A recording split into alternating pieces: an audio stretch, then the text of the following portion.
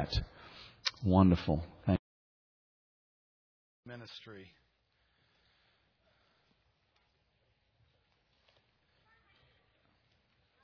We try to keep a little bit of a record of folks. We get some cards from individuals, and we try to pass those along to the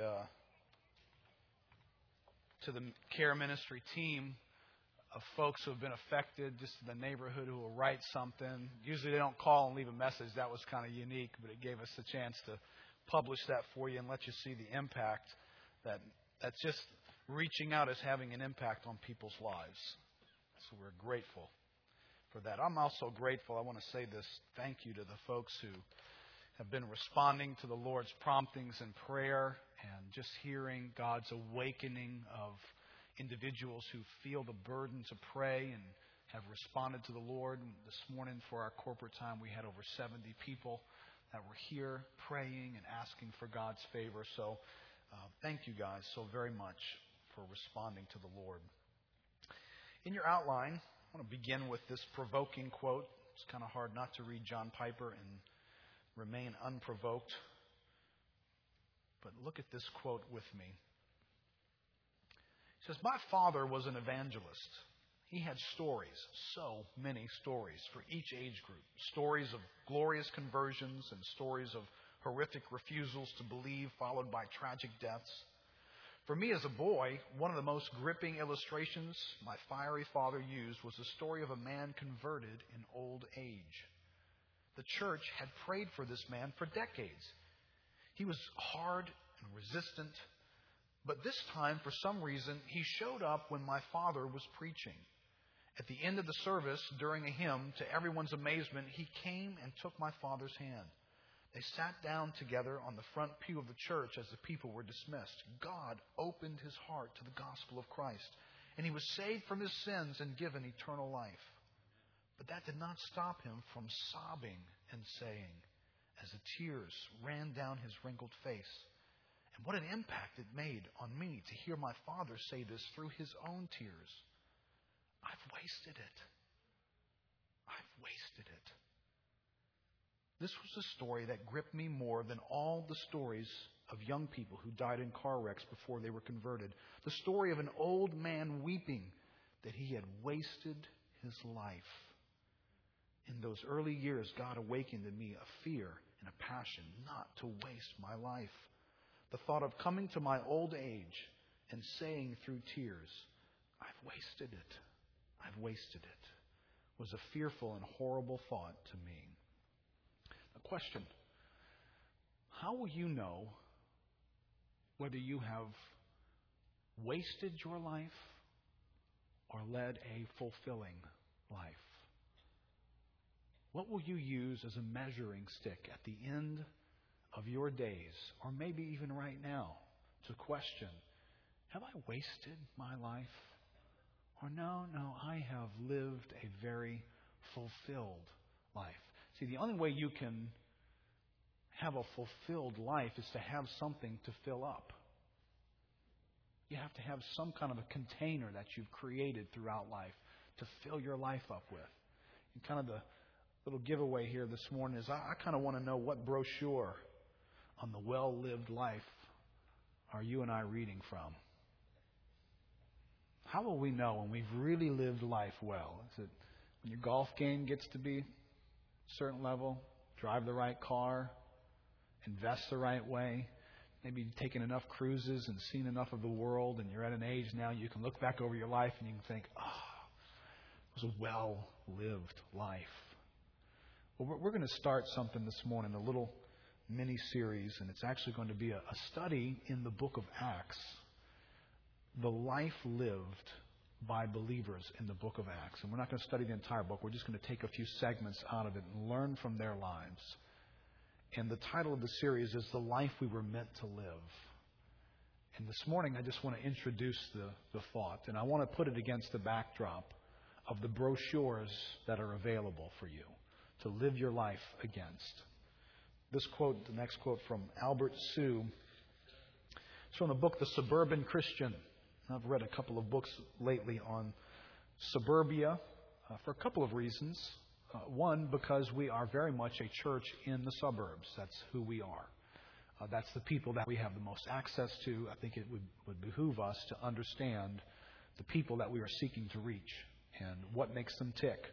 But what I find as I read about what makes suburbanites tick, I find that it's the same stuff that makes us tick. Because we are suburbanites for the most part. And unless you look at that carefully, you don't realize that you've already been infected by a disease. And it is in your blood, and it runs through your bloodstream. So hopefully it's a couple of quotes here that we'll look at will help to awaken in us. Wow, didn't realize how much of this was in me.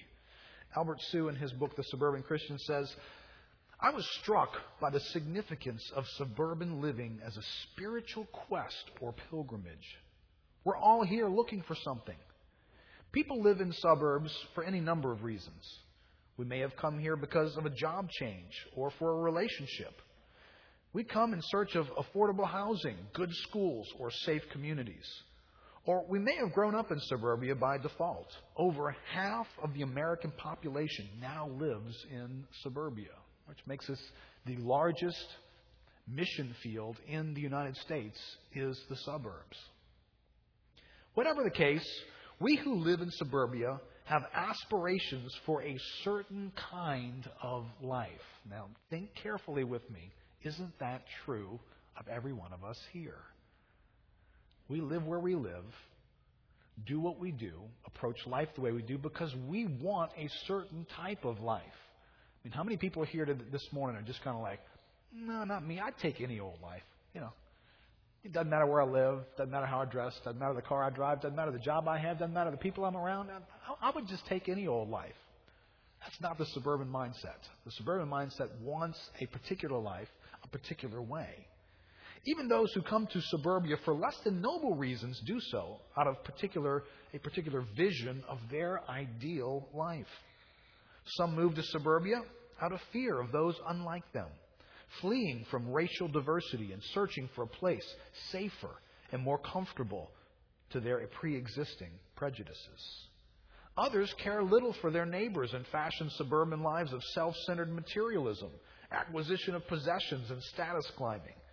Whenever people describe suburbia, invariably they use phrases like, a good place to raise kids, or where people settle down and start a family. Inherent in these comments is an aspiration of hope for their future and a dream of a good life for their children. In other words, suburbia is the context and the setting for the fulfillment of people's hopes and dreams. Now, question for us. What are you and I hoping for and dreaming of? That is wrapped up really in some of these color brochures that are available to us in the suburban lifestyle and mindset. Now, what's important for us to realize is that this mindset is extremely, extremely contagious. It is almost impossible that it hasn't crept into us in some form or fashion, in some degree of influence over the way we think. Here's another book that I've read recently, Death by Suburb, by a fellow named David Getz. Now, David was an editor for Leadership Journal. He writes often for Christianity Today and other publications. And it's interesting how he self-analyzes and self-confesses. And I think if we'll be honest and humble, we will find ourselves sounding a little bit like Mr. Getz. He begins his book by saying, my wife and I worship at Latte Temple most Sundays before heading to church. And recently a homeless man asked for a ride to the College Avenue train station as I climbed into my SUV with 2 coffees worth almost $9 in hand. I told him to jump in. Are you headed to church? He said. Everyone goes to church here. I do too. So that's an interesting suburb. He said even the homeless people have a church. A church building fills at least one corner of most every intersection. On Sundays, high school auditoriums are rented by startups. Here, there is no shortage of houses of worship.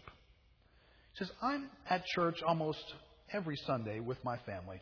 I play tepid electrical guitar licks in the worship band for our contemporary service. I don't give as much money as I should to the church, but I hope to after I make it big. And I fear that my lack of Bible reading may be the primary reason I feel such spiritual malaise while living the good life in my safe burb. Somebody just told me that 90% of Christians don't read the Bible every day. I sure don't. I've had a few good stretches, but I'm not in one now. And I've never read the Bible in 1 year like my mom did. My family and I live in a county that recently was ranked in the 99th percentile in the United States for quality of life. On most days, my biggest decision is lunch, the atomic turkey or the veggie panini. Our suburb, an older one of glorious hardwoods, harbors an intriguing mix of folks who can somehow afford its nosebleed housing prices. Plumbers live next door to investment bankers, fixed income retirees who bought their small ranch-style home 30 or 40 years before prices skyrocketed, live across the street from 35-year-old bond traders who work in Chicago, who mortgage their peace of mind to tear down a 50-year-old 1,200-square-foot ranch and erect a brick starter castle.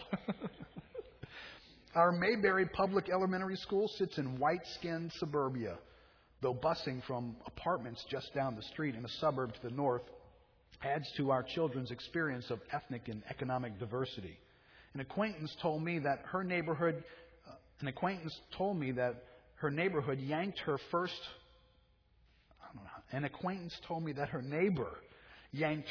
child out of the school after his kindergarten year, transferring him to a Christian grammar school. The woman apparently felt uncomfortable with all the kids from, quote, the apartments in little Johnny's class. Too diverse, she said. Besides, don't kids at the Christian school end up getting better SAT scores? In the introduction to Crabgrass, I'm skipping some stuff here, just want to give you a quick flavor. In the introduction to Crabgrass Frontier, it's a book by sociologist Kenneth Jackson, he writes, the space around us, the physical organization of neighborhoods, roads, yards, houses, and apartments, sets up living patterns that condition our behavior. What Jackson observes sociologically may also be true spiritually. Listen very carefully. Whether blue collar or white, Yankee or Southern, West Coast or East, North Dakota or Southern Texas, the environment of the suburbs weathers one's soul peculiarly. That is, there are environmental variables, mostly invisible, that oxidize the human spirit, like what happens to the metal of an ungaraged car. I think my suburb, as safe and religiously coded as it is, keeps me from Jesus. Or at least my suburb and the religion of the suburbs obscures the real Jesus. The living patterns of the good life affect me more than I know. I think that's a very wise observation. I bring that to your attention because I think sometimes we become oblivious to the conditions that are most influencing us. Things that are on the doorsteps of why we think the way we think. Why are we impatient? What goals have we set in our lives? Why do we pursue the things that we're after? And we become blind to what's informing us along the way. Now, what I'm not trying to do today, so I can alleviate everybody who's getting uncomfortable for the wrong reasons, what I'm not trying to do is say suburbia is sin, living in suburbia is sin, everybody should move either to the country to get farther out of suburbia or into the inner city. No, people live where they live. And wherever you live, you will be affected by the environment. Be aware, suburbia has stuff growing in it. It's where people are moving toward. Now, if people are moving toward something, people do what they want to do. They have reasons why they're moving toward this.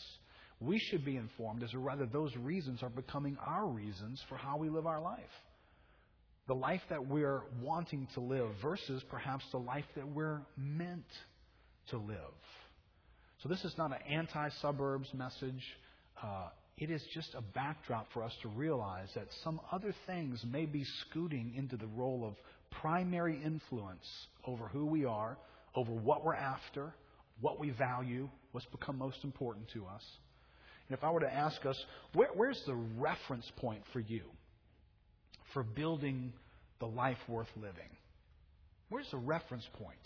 Where do you start from? Now just look around you, look at your life, look at your family, look at your choices in history, and look at the people that have gone before you. And I think you'd have to agree, most of us, the reference point is whatever we were kind of born into.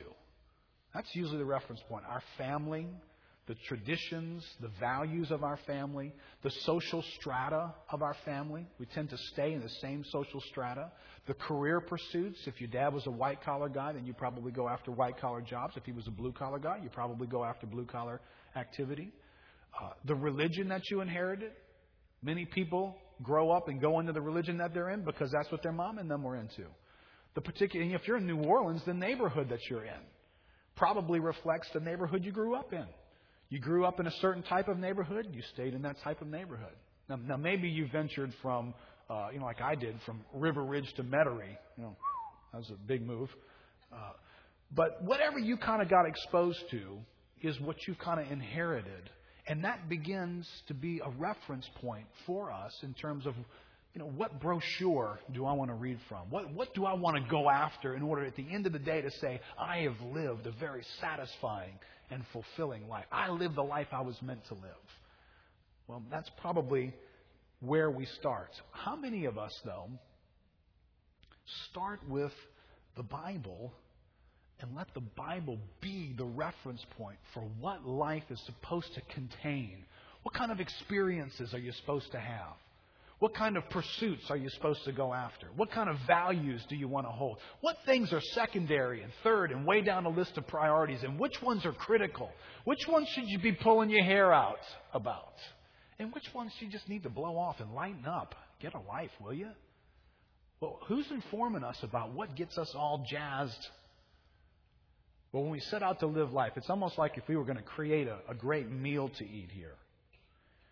There's a couple of ways you could do this using this biblical thought pattern.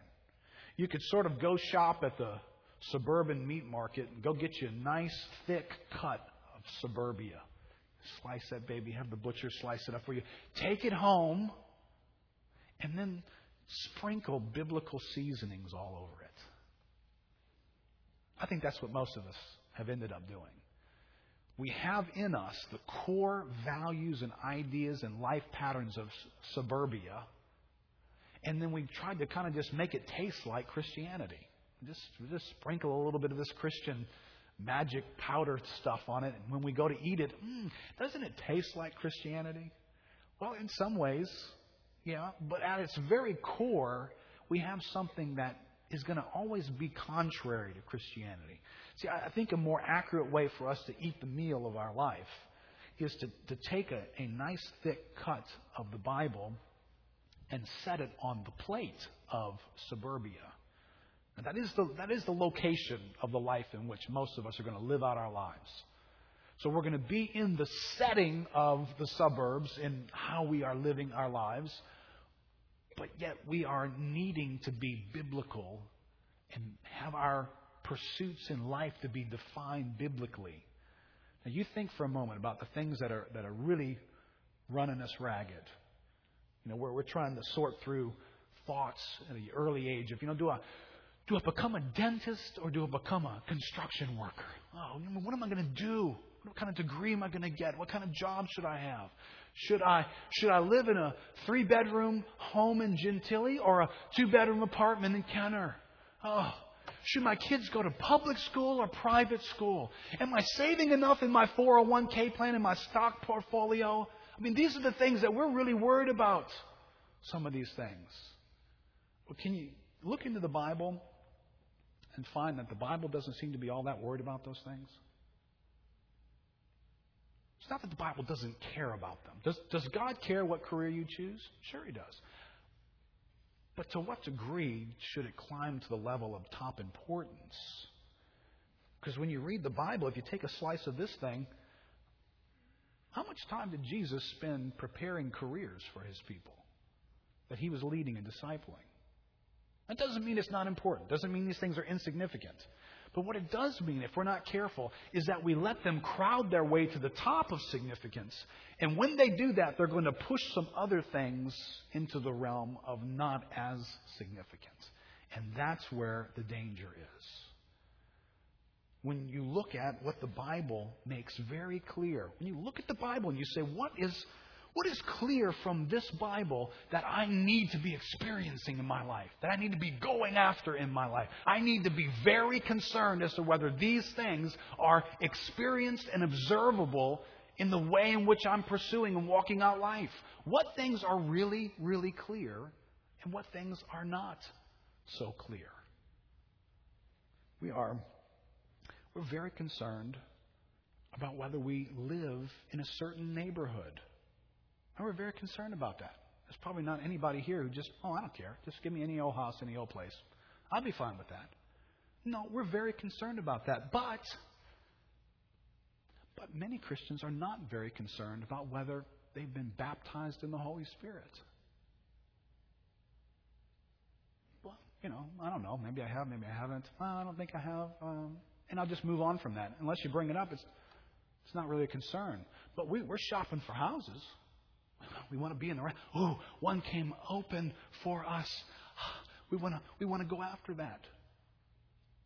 We're very concerned about whether we're saving enough money for retirement, depending on how old you are. If you're pivot age on down, retirement probably doesn't mean a thing to you. The world that you're living in, the younger you are, the more you are living in a world that doesn't care to save. It wants everything right now, and it spins itself into oblivion. But if you're an older generation, then you're very concerned about whether you're saving enough for retirement. Maybe if you're younger, you're concerned about whether you're saving enough to get into the house. And so we're very clear. Saving is very important to us. And we're concerned about that. But we're not very concerned about whether or not we are leading people to Christ personally. If we looked around the room and we took a survey, how many of us are bothered by our lack of witness to others? The last time we told anybody about Christ, pursued an opportunity to build a relationship that had the gospel content as its goal, so that person could be saved. Oh, we're concerned about saving, just not the right kind of saving. We're concerned about career advancement. Very concerned about career advancement. We want to work for the right company. We want there to be steps in front of us that we can move along into the right place career-wise. But we don't tend to be really, really concerned about kingdom advancement.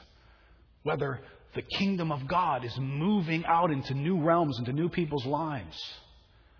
And these are suburban ideas, right? You realize career advancement doesn't even exist for people in third world countries. They're not worried about that. We're very concerned about electrical power, aren't we? You just let your power go out around your house and see what you do. I'll tell you what I did. I went out, a few weeks ago, just went out for some reason. 15 minutes. In 15 minutes, I'm on the phone. I'm calling Energy. I'm doing that dial-in thing. Everybody knows how to do that, right? You call in and they check your phone number and they let you know that power will be restored in 2 hours. About 15 minutes, man. And I'm on that thing. Because I am not going to sit in my house without air conditioning. And who knows, the refrigeration could make this food spoil. But how many Christians are experiencing a severe power outage spiritually in their life? And now that you're mentioning it, I'm a little bothered by that. Not overcoming sin, not becoming triumphant and victorious and moving, not praying for people and seeing stuff happen in their lives, not praying for the sick and seeing the sick get healed, laying hands on people and seeing spiritual gifts get imparted into their lives, praying about situations and seeing those situations get moved. Mountains are being cast into the sea. See, the Bible talks a lot about power, doesn't it? But what's happened to us that kind of power doesn't get us on the phone in 15 minutes? I'm just not as concerned about that. So is it wrong that I wanted my air conditioner back on 15 minutes? No. The problem is everything I've just mentioned is higher up the list of priorities than the things that the Bible makes much more obvious and clear. Witnessing to others, advancing the kingdom, being baptized in the Holy Spirit. You understand? These are top priorities in the Bible. But yet for us, we don't find them on our radar screen as easily. See, this is the life we were meant to live. don't get to the end of your life looking at those things and be sobered in that moment and go, oh, Lord, I missed it. I wasted my life. Even though you may be somewhere in one of these magazines, but you wasted your life. Well, what we're going to do, and hopefully will be very informing, is we're just going to waltz through a little bit of the experiences in the life and the priorities and the pursuits of the early Christians that are in the book of Acts, and see if maybe their example can provoke us and help us in this category. But before we do that, there was some preparation leading up to the book of Acts. It really was the things that Jesus was instilling into people's lives. He was planting expectations in them as to what life was supposed to be about. What was the life worth living that Jesus was referring to? So I want to back up. I want to look in some passages. I've listed some of them in your outline. We'll look at some of them. We'll read them from Scripture. But if you had listened to Jesus and been with Him, what expectations would He have been sowing into your life? One of the things that you would find an amazing amount of deafening silence is some of the elements of suburbia. He would have said next to nothing about them. You can't find Jesus talking a whole lot about what location to live in, which neighborhood is really important that you're a part of.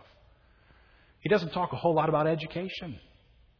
How important it is that you get the right education, because you know that education is going to open up opportunities for you. He doesn't seem to be real bent out of shape about that.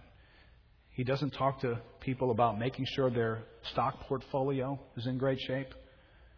When he talks about finances, he tends to talk more about a concern as to whether there's idolatry in people's finances, whether they put too much hope and trust in finances. He doesn't seem to be wanting to make sure that you have managed it toward a future benefit somehow. He seems to make sure you have not put your hope in those things.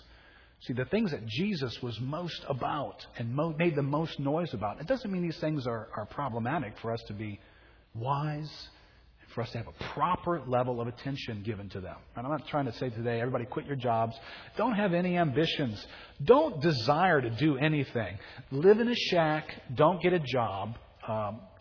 Clothing, just buy some rags and live in them for the rest of your life. That's not what I'm saying. Please hear me. I'm not saying that. Anybody who's looking right now, because I can look around and I can tell, there's some people shopping for an out right now. This guy's gone ballistic. He's out of touch. This is so extreme. Okay, can you just reel your own heart in right now? Because what your heart is dying to do, it's dying to get off the hook. It's dying to say, you messing with where I live right now. And I don't want to change anything that you're describing in my life. So I'm going to dismiss you as right above an acorn in intelligence right now. And so please hear me. It is not sinful for you to have a good, robust career. It is not sinful for you to prepare for that.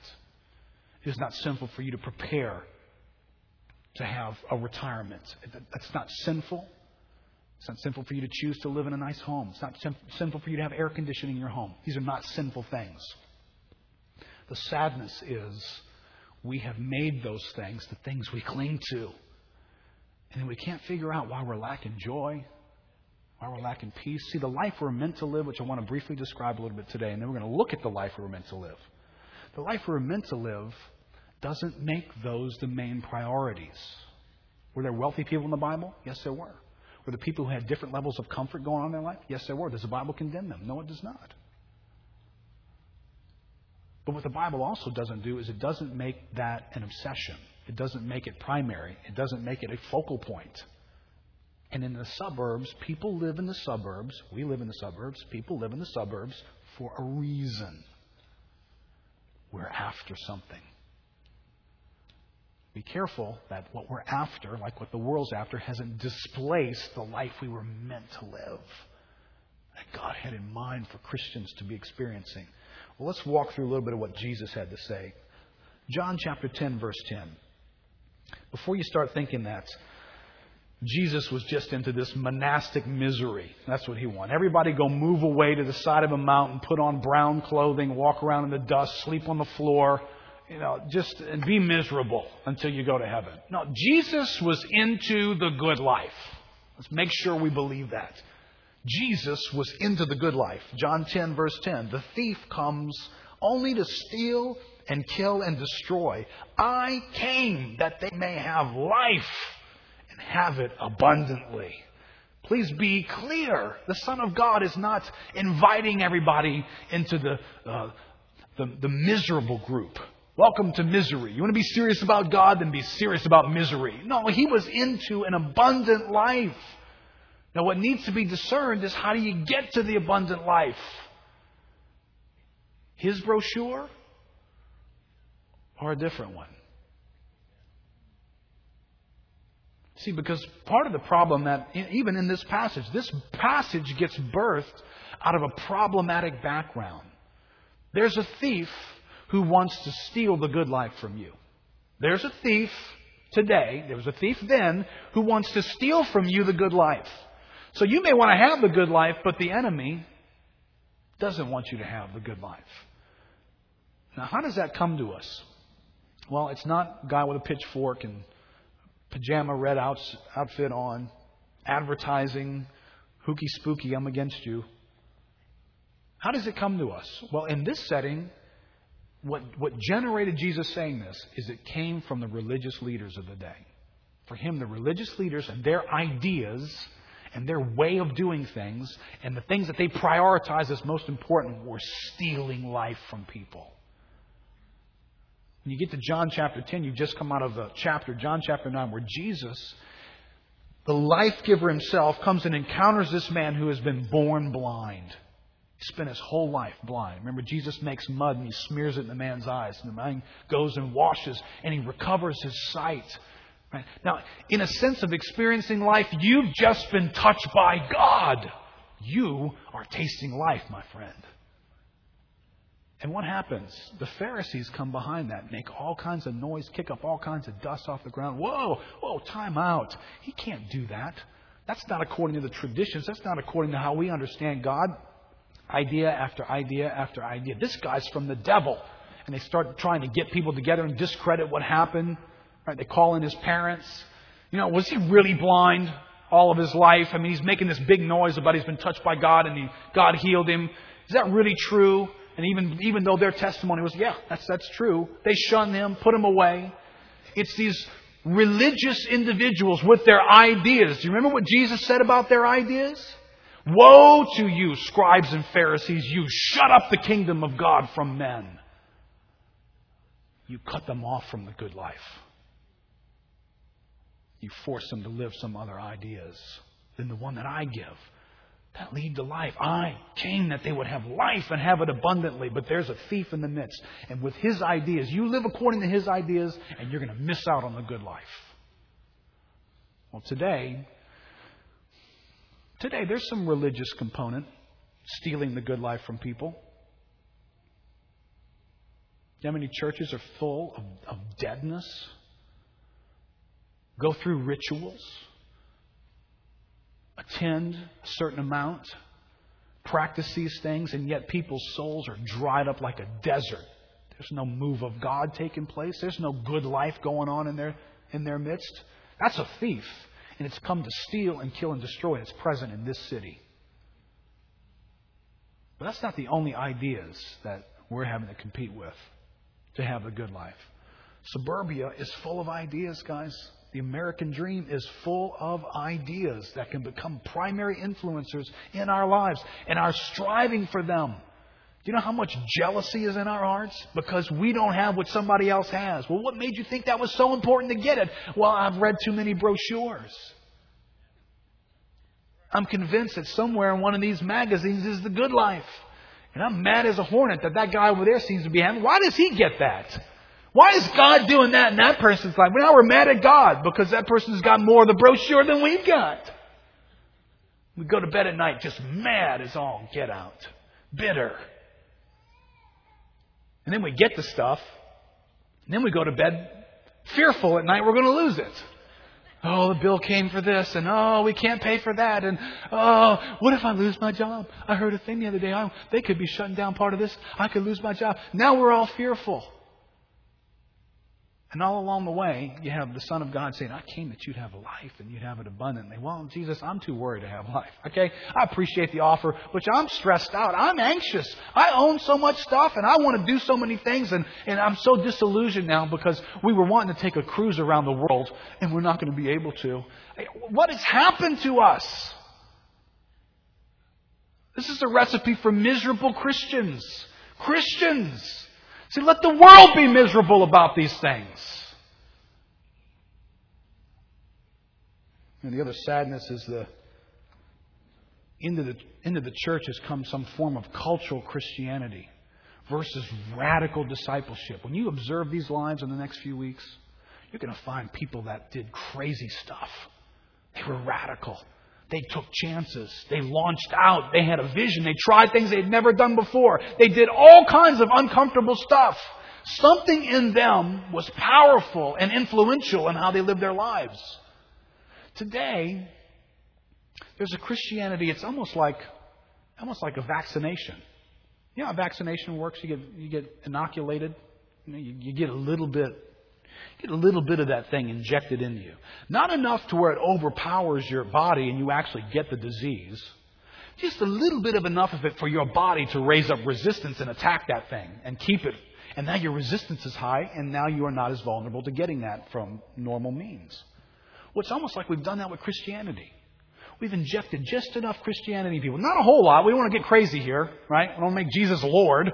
We don't want the power of God to be coming from your life and everybody's life. We don't want to get nutso on this Christian thing. So let's just give people a little bit of vaccination. Here's a little bit of Jesus. You just got to believe. You don't have to believe a whole lot. Just believe this much and come to church every once in a while. And if you find a minute to read the Bible, that would be nice too. Here's a little bit of Christianity. You know what it does to us? It inoculates us. It makes us resist the whole thing. See, these are ideas. These are thieves. They are stealing the life we were meant to live from us.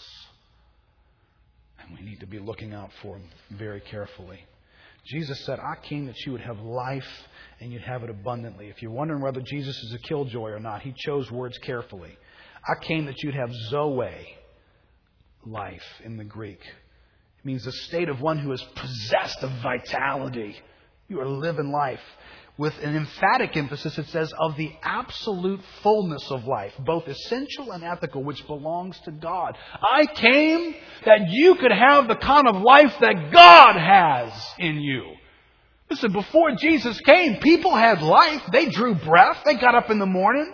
They ate their breakfast and went about their business. Why'd Jesus have to come?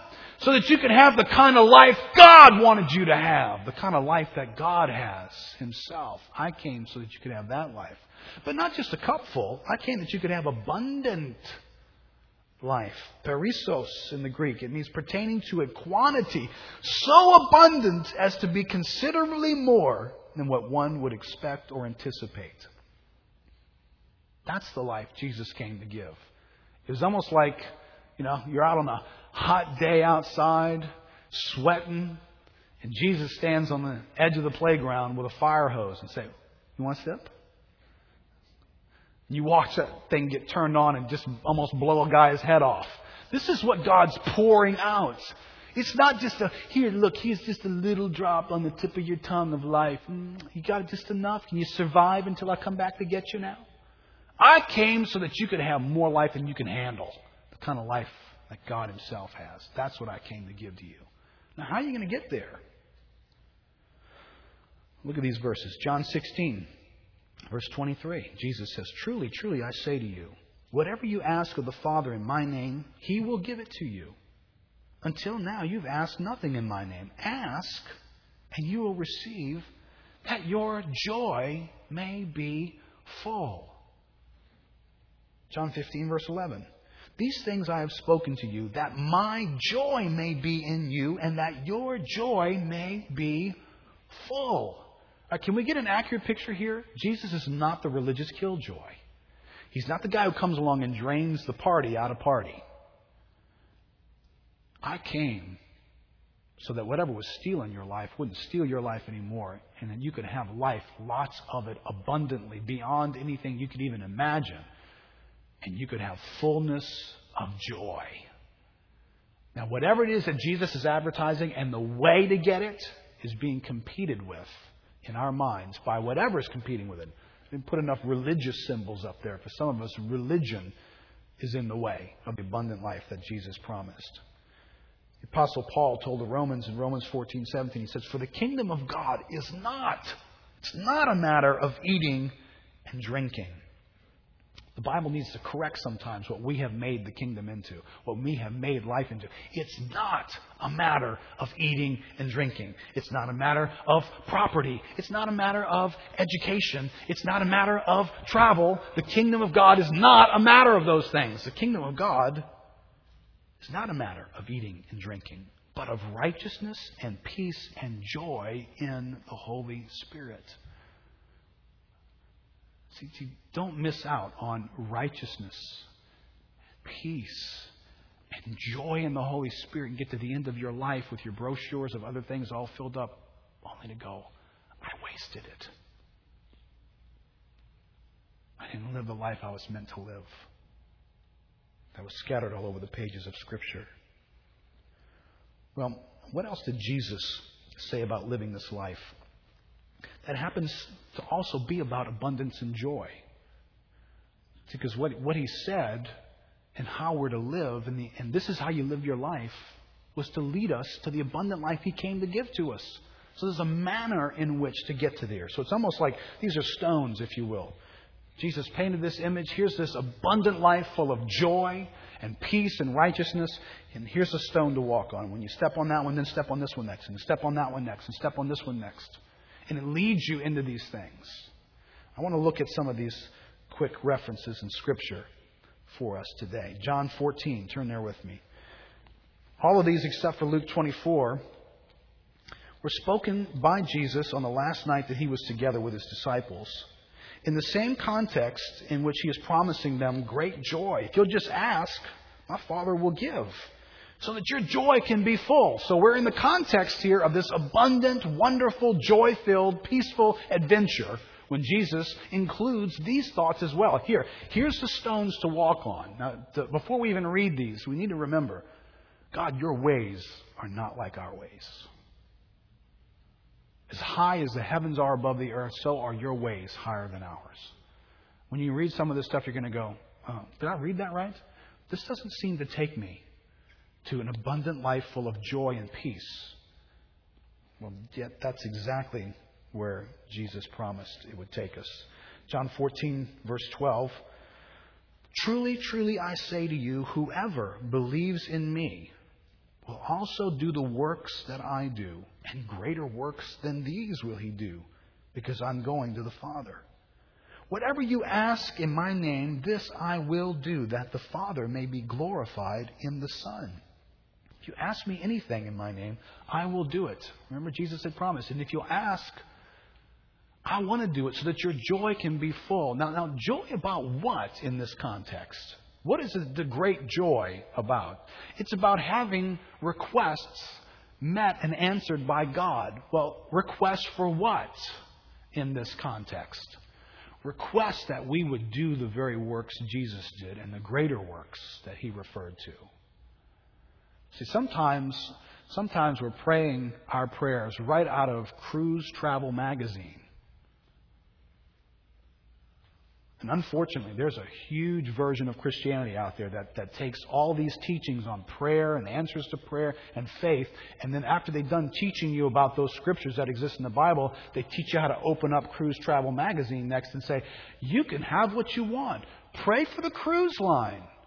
Well, I'm not saying God doesn't want to give you a cruise and doesn't want to bless you and have you enjoy things. But the context of this passage is, whoever believes in me is going to do the works that I did, and greater works than these. Pray and ask for them. Seek God for them. My Father wants to answer you, and he wants to give you what you're requesting. When we're doing what? When we are doing the works that Jesus did. That's what we're called to. That's a stone. Stand on that stone and say, in my life, I'm called to do the works Jesus did. And amazingly, even greater works are to be accomplished through the church than what he did. Do you find your foot standing on that stone? Do you find that we're concerned about the works of Jesus taking place in our lives, not just whether our electricity works. Keep reading in verse 15, John 14.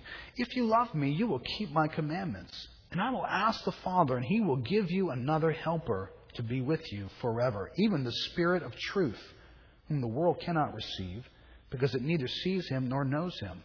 You know Him, for He dwells with you and will be in you. Now, next week or so, we're going to make a clarifying statement about the life we were meant to live and the Spirit of God. On this last night that Jesus is together with His disciples, He is all over this topic, over and over and over again. I'm going away, but the Holy Spirit's coming to you. I'm going away, and it's better that I go.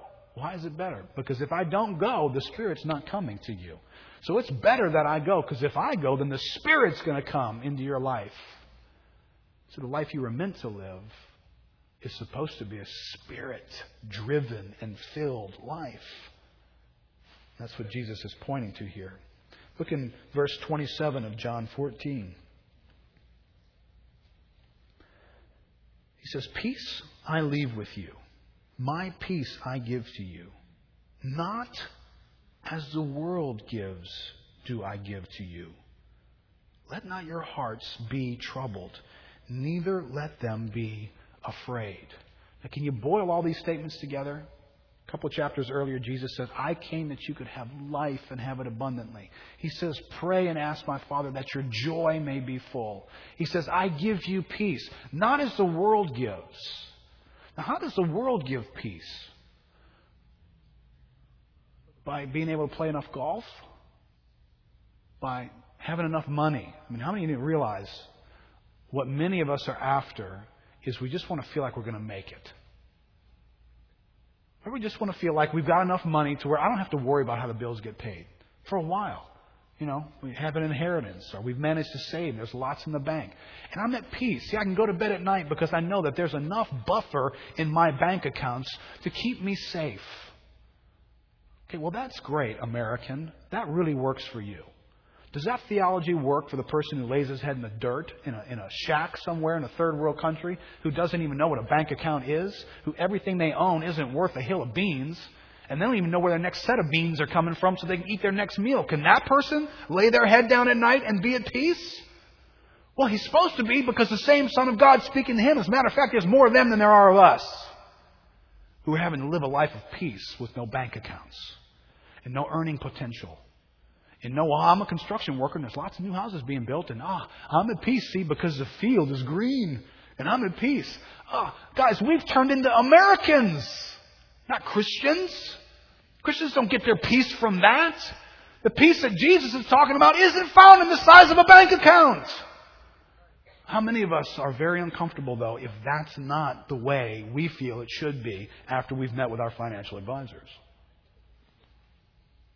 You do realize, Keith, you know how much it costs to send a kid to college? Yeah, a lot more money than I got.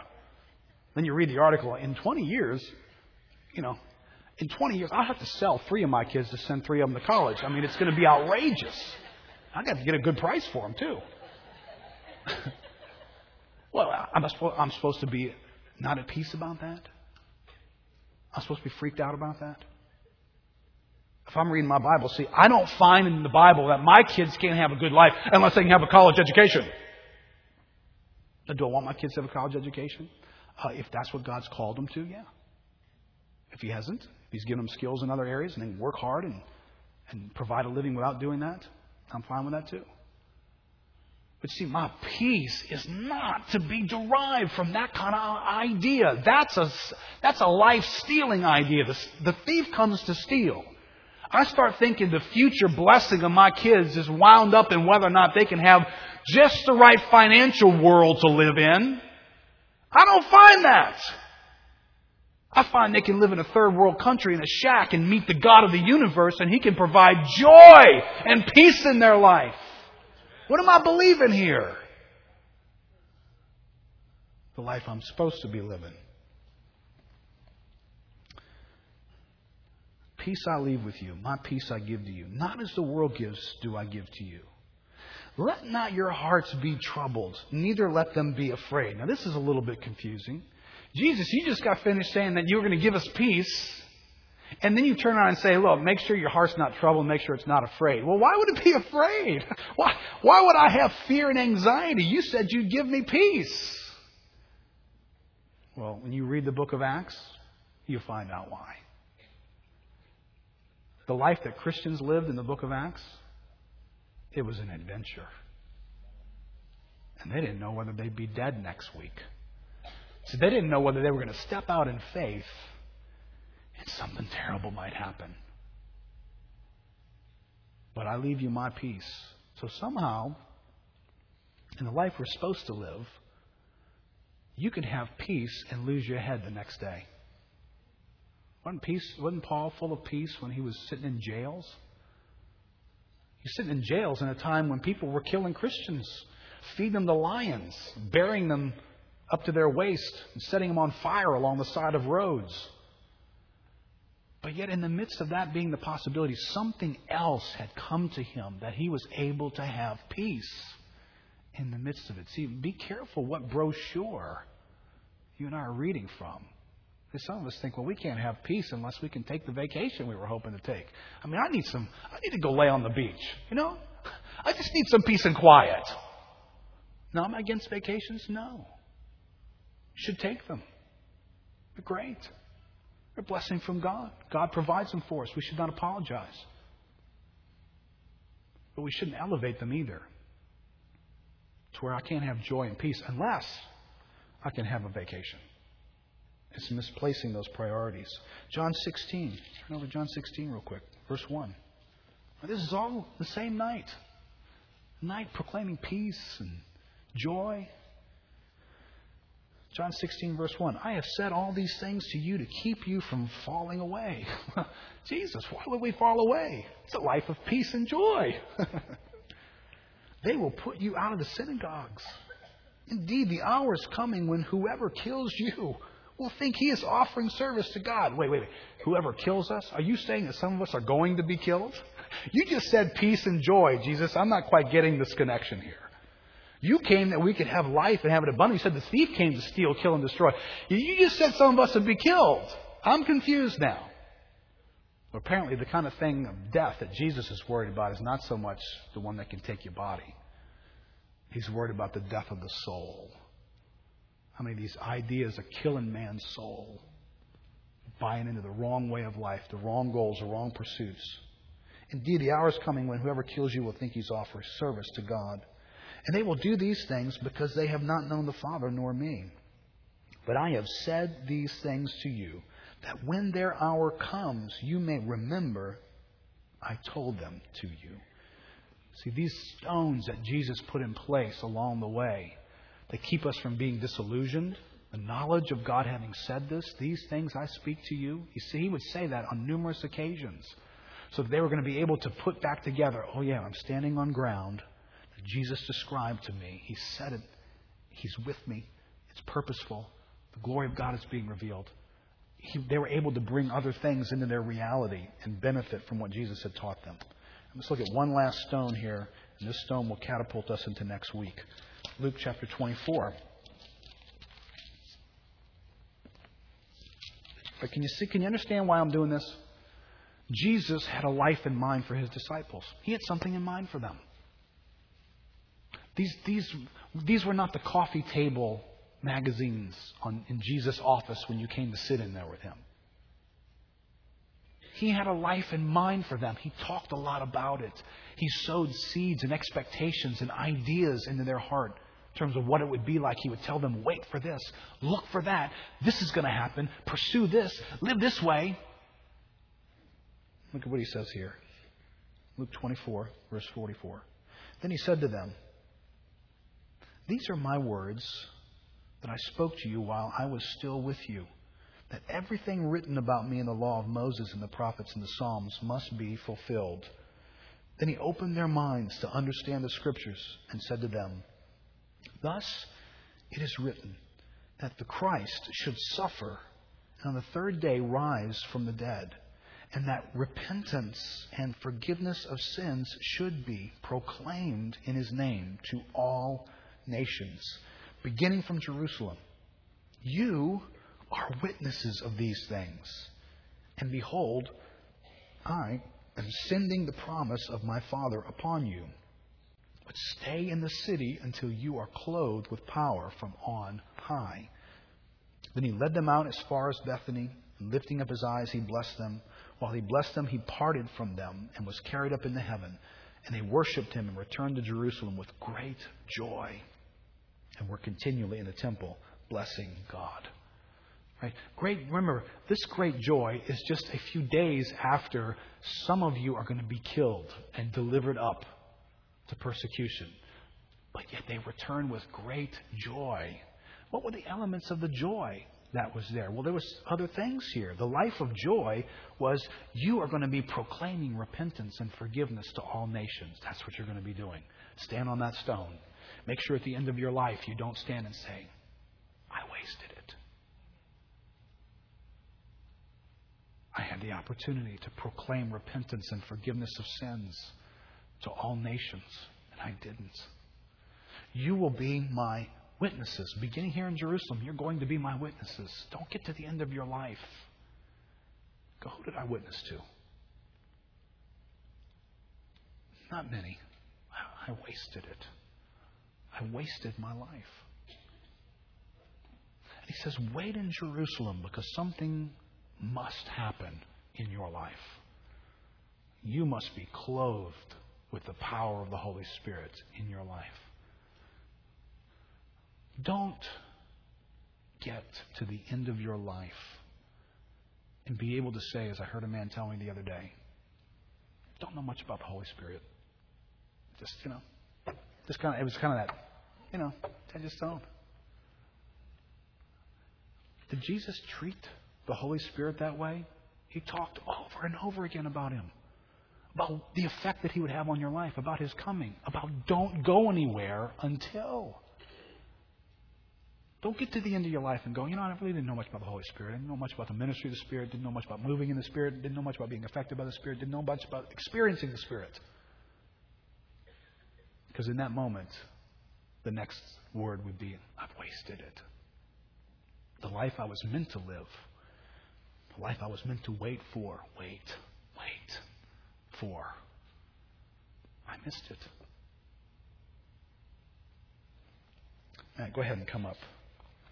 Let's move to close. As we move through the characters and pages that we're going to discover, Jesus lays this foundation. Here's the life you're meant to live. And then the disciples in the first century set out to live that life.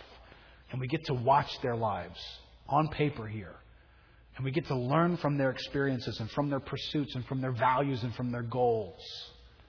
As we do that, I just kind of threw a couple of examples in here.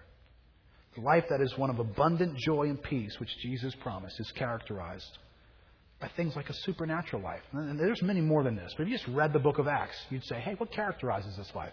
Well, it's a supernatural life.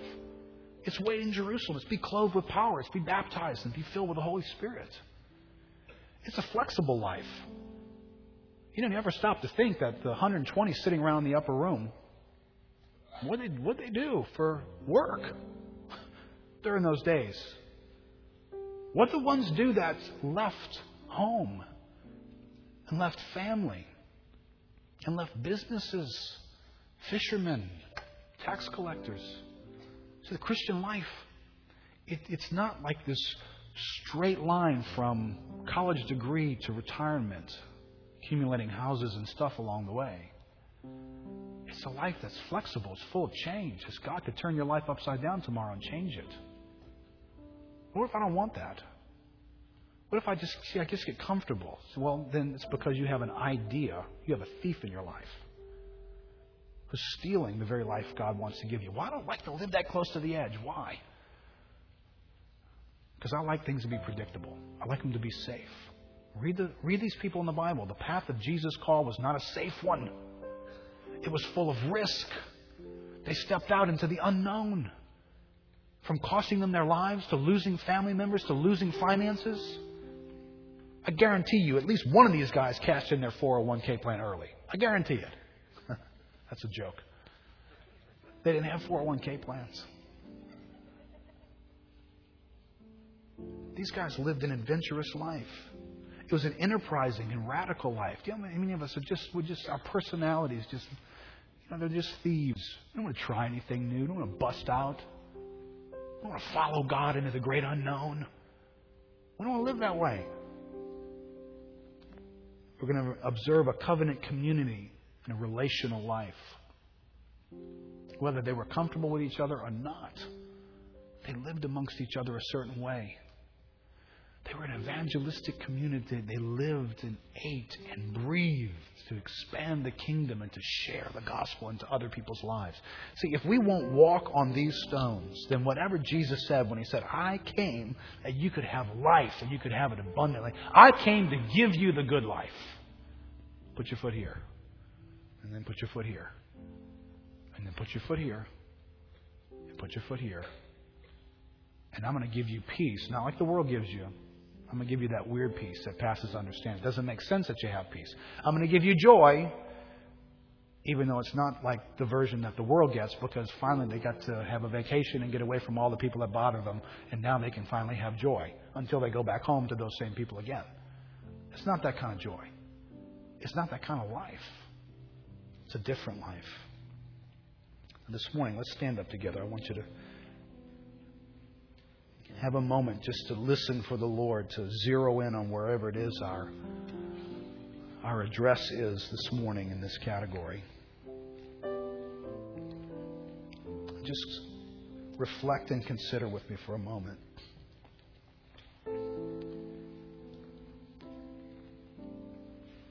What kind of life are you trying to create in order to experience abundant joy and peace? What are you really, really going after so that abundance of joy and peace can be yours? Well, if you find that those things are reflecting more of a suburban brochure than they are Jesus brochure, then, the one thing that's going to need to happen is wherever we are in that, we're going to have to let go of something. We're going to have to let go of some of those goals and priorities in our lives that really are thieves. They're stealing from us on a daily basis. They're keeping us captive. Let me give you this illustration to stick it in your head. There's a story about a group of men who were trappers, and they were trying to trap these unique little monkeys on this island. The monkeys were much faster, difficult to catch, bounced from tree to tree. These guys couldn't get near these monkeys. But they noticed that the monkeys loved to eat these little beans that they would get out of a tree. So the trappers came up with an idea. They took a coconut and they chained the coconut to a tree. And they hollowed out the coconut, put a little hole in the coconut, just big enough for the monkey to stick his hands inside. And inside the little coconut, they would put the little beans that the monkeys loved. Well, when they put their hands in and they'd grab the bean, they would make a fist. Well, now they couldn't get their hands out. See, the monkeys wanted the beans so bad that they wouldn't let go of the beans. And as long as they held onto the beans, they couldn't go free either. It wasn't until they would drop the beans that their hand could slide out and they could actually go free. Now, the monkeys didn't do that, and they all ended up getting captured. Now, for you and I today, there are little beans available for us. They're very attractive. They bring some sense of peace and comfort to our lives. We stick our hands into this land of suburbia and we grab hold of these things, and we don't want to let them go. And as long as we hold on to them, they hold on to us. And we don't have peace, and we don't have joy, and we're living from paycheck to paycheck, full of fear. We're jealous, we're angry, we don't like our lives, we're comparing with others. And we're bound up And listen, until we're willing to drop those things, we're not going to go free. And the sad thing is, we're not going to live the life we were meant to live. So what I want us to take a moment for the Holy Spirit to show you where you are this morning. The days ahead, the next few weeks, as we look at the life that we're supposed to live. Let Him inform your heart this morning. Are you needing to let go of some things? Bow your head. Just get alone with the Lord for a moment. If you're wondering whether you are fists closed, holding on tight, well, the way to do it is to ask yourself, are you experiencing peace and joy in your life? Would you label your life as abundant life? Life like God has it right now. If you'd answer no, then you have great grounds to suspect your fist is tightly closed around things that have become priorities that never should have gotten to the top of your list. And probably, if you'll think for a moment, you just didn't track real well with the thought of how concerned are you about being baptized in the Holy Spirit. I haven't been bothered by that. I'm not real evangelistic in my lifestyle. Don't reach out, don't witness a whole lot. Power of God, I've been circling the same sins for a long time. I don't know much about the power of God. The thief comes to steal, to kill, and destroy. Those little beans in your hand, they are thieves. They are stealing the very vitality of your life, the life you were meant to live. It's being stolen from you. Lord, I pray this morning for us. I pray this as a gathering of people that you love, that you've brought us together, Lord. Would you give us an awareness of how much our pursuits and our values and our dreams and our hopes and our aspirations have gotten infected by the world and the setting in which we live.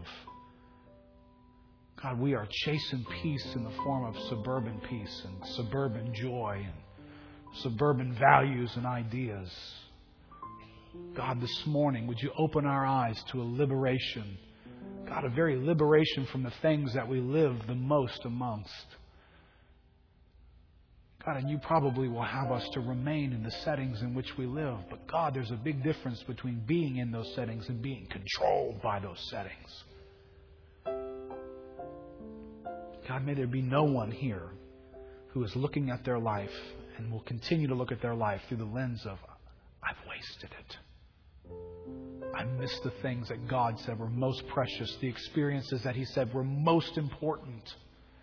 They don't characterize my life. Well, Lord, let this season for us as a church, God, come with grace to liberate us into the very lives that you intended us to have, that we might have stories to tell, smiles on our faces, joy flooding our hearts, that come from a place that mysteriously you have brought into our hearts.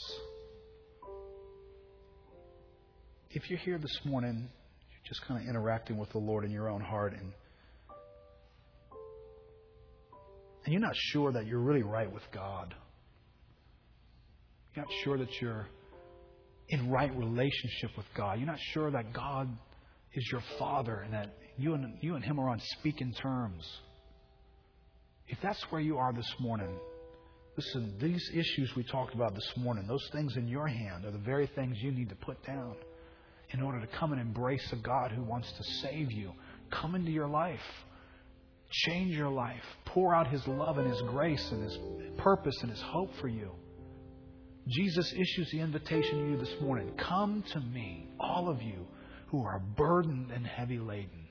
Take my yoke on you. If you want to take Jesus' yoke, you have to put down the yoke you got. If in your life you have lived hell-bent trying to get the greatest education and get the greatest job, have the most money, be the most successful, Or maybe you've partied yourself into oblivion. You're sick of drinking another drink or having another drug or chasing after another thing that brings pleasure, and you're just as empty as you've ever been. Well, then take that yoke off. Drop the beans in your hands and say, God, I want you. I want you to come into my life this morning. I want you to come into my life right now. I want to give you my life. I want the life. You said you came to give me life. Well, I want it. Come into my heart right now. Give me a new day in my life. I want to start over again. I want to experience you and the purpose that you had for my life. Lead me from now on. If you're here this morning and sincerely in your heart, those are the desires of your heart, well, then God knows your heart. And He knows whether you're responding to Him right now or whether you're saying, I won't let go. I can't let go. These things mean too much. Well, if you have responded this morning, maybe if somebody that invited you this morning or somebody that you know, let them know that. It's going to help you to take steps to keep pursuing God. If you don't have somebody here you can tell, come find me after service. Introduce yourself if I don't know you. Tell me, hey, you know what? This morning I told God I wanted Him to come into my life, and I really meant it. Lord, thank you for helpful insights from your word. Lord, thank you for keeping us from missing what is most important. Thank you for rescuing us from ever getting to the point in our life where we look back full of tears, saying, I wasted it. Or let us fulfill the dreams you have had for our lives, that we might have the joy and peace and abundance you have promised and desired for us. In Jesus' name. Amen. Amen. Bless you guys. A wonderful week.